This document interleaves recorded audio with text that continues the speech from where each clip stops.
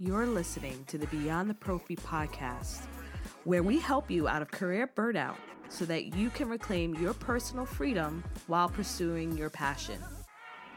I'm your host, Jasmine Haley, entrepreneur, influencer, and educator that will help empower you with our interviews, strategies, and straight talks. If you're ready to push past your comfort zone to your greatness, you have found the right podcast. Stay tuned and listen in.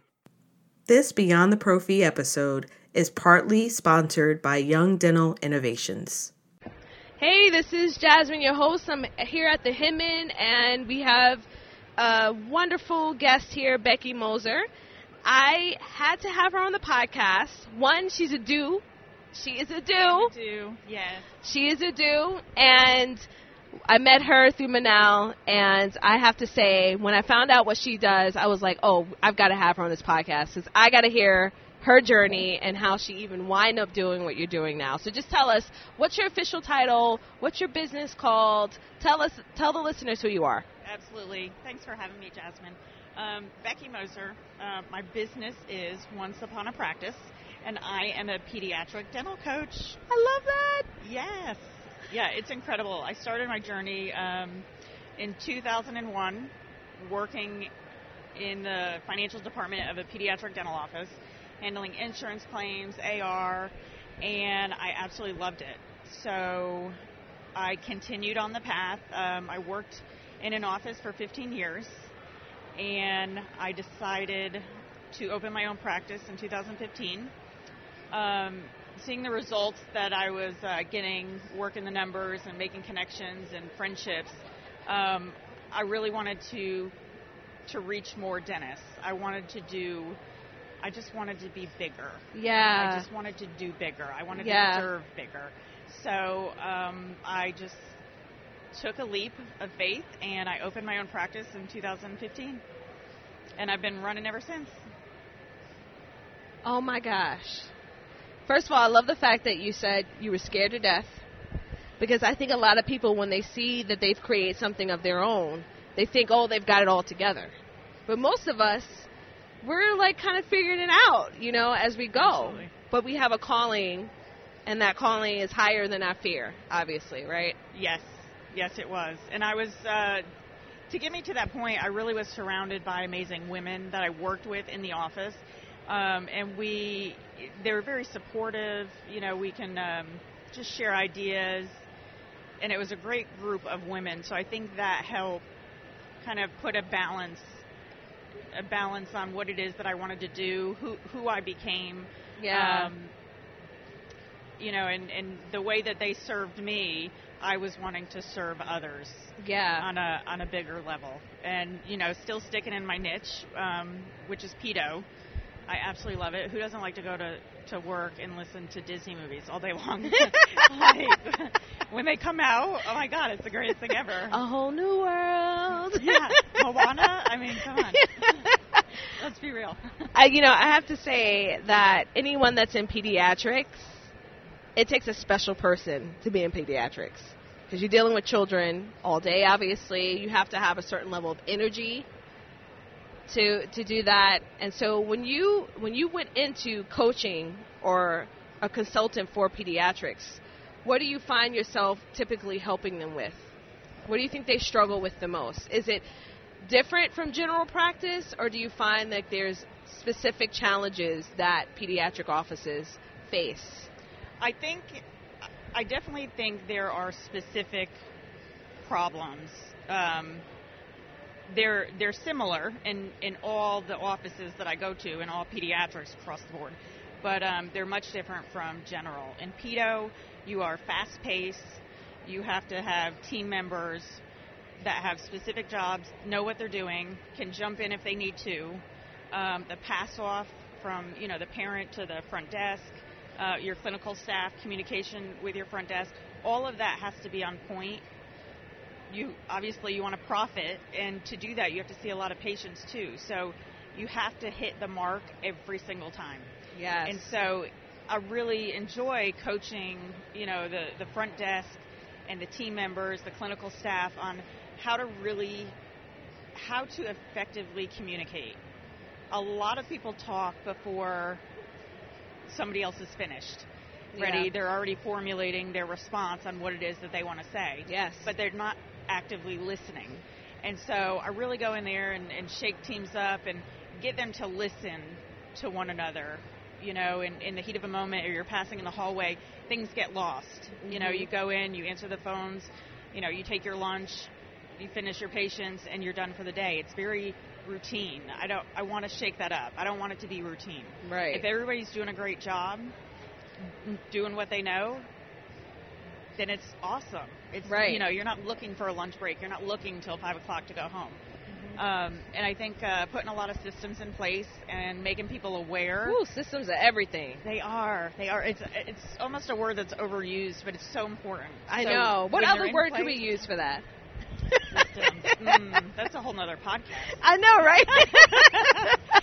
Yeah. So I like Yeah. to shake them up and Yeah. get them really thinking. And when they become aware, then there's accountability. If Yep. they are aware that things need to change, or you know, there's a different process of doing it, they can be intentional on making Yeah. it happen. Yeah, absolutely. So what would you say for those who are dealing with issues in their offices and getting systems, but yet there's resistance? How do you work through that process? Absolutely. That's a great question. I'm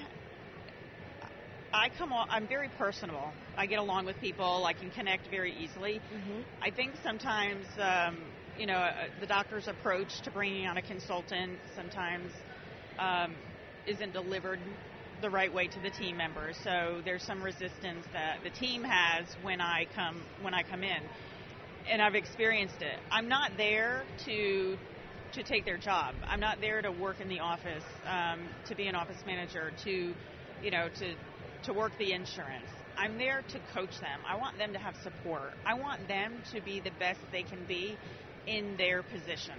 And Yes. and that's what I do. I go in there, I make sure that they are comfortable in their responsibilities. And if they have a question, ask your coach. Don't take the best guess that you can and hope it's right. Or, if your doctor's busy and you can't get to him, you're just, you're assuming Right. how things would be done. Right. And so, when I can connect and make relationships with these girls up front, it does. It changes the atmosphere. It's, they've got support. Yeah. A lot of times, like, the doctor's in the back with your clinical team all day long, and rarely do they come up front to see the girls at the front desk. So That's they so sometimes true. feel isolated, or, it's not the whole no news is good news. Like, if there's no visit to them, then they feel like, the redheaded stepchild. Yeah. They do. And so I'm there to support them. I want them to have a good day. I want them to be productive. And so that's kind of the approach that I take when I go into offices. I want to get to know them, find out about them personally, professionally, what it is they want to do. Are they in the right spot?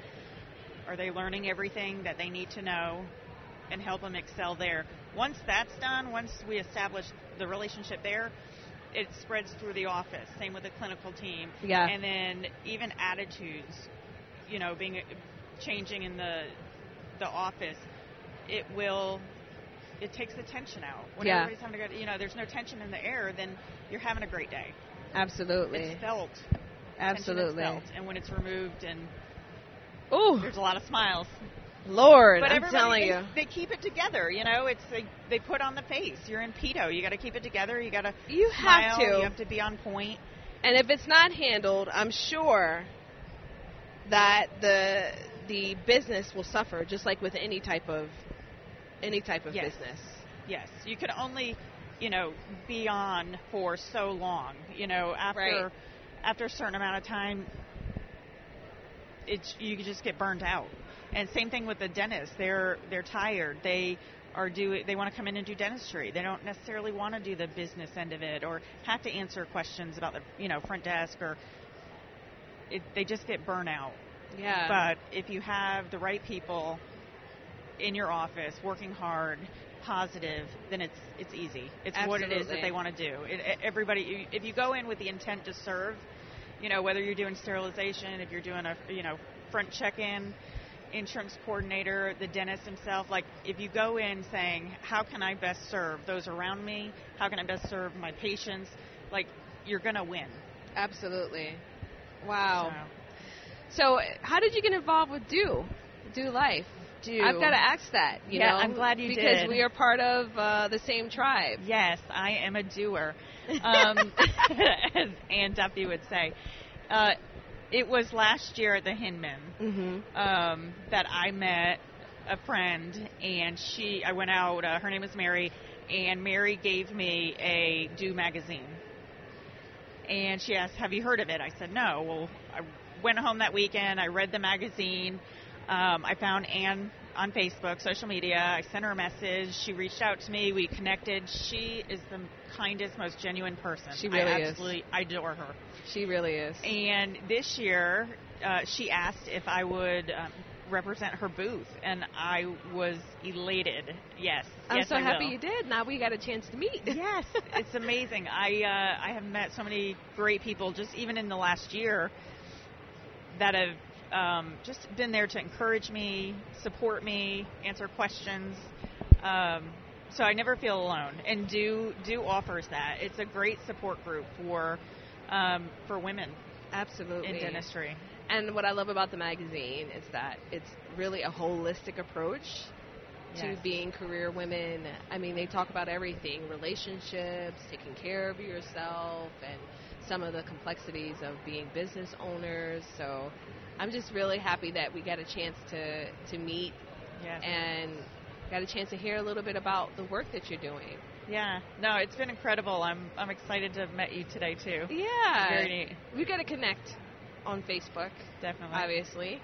And in other ways if we can. So, so if anyone, first of all, I love the name of your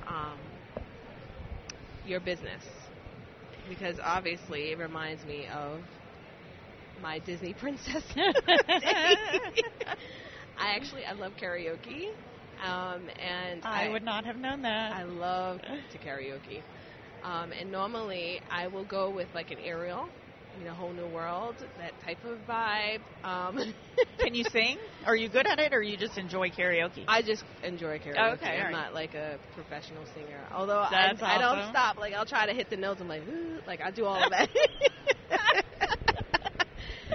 But that's fantastic. Tell us the name of your business again. Sure, it's Once Upon a Practice. I love it. Once Upon a Practice. How can people find out more about you, find out where you're at? Absolutely. Social media. I'm on Facebook, Becky Moser, and I'm getting my website up because I'm, rebranding and stuff. So that'll be up soon. But I definitely have a Facebook page up, and you can Google me, Becky Moser, pediatric dental coach. What? That's what I'm talking about, okay? Well, awesome. Thank you so much for being on the show. This is your first podcast interview, and you did fantastic. Thank you. So many people get nervous right before, and it's really a regular conversation. That's exactly just for recording you. Yeah. No, it's totally comfortable. I feel like I've known you forever, so it's been awesome. I appreciate it. Well, thank you for being on the show, Becky. You bet. Thanks for tuning in to the show. We value each and every one of you. Dive in deeper by visiting the show notes for this episode or listening to more episodes on BeyondTheProphy.com. If you found value in the show, share with a friend and leave us a review. We will see you next time, BTP family.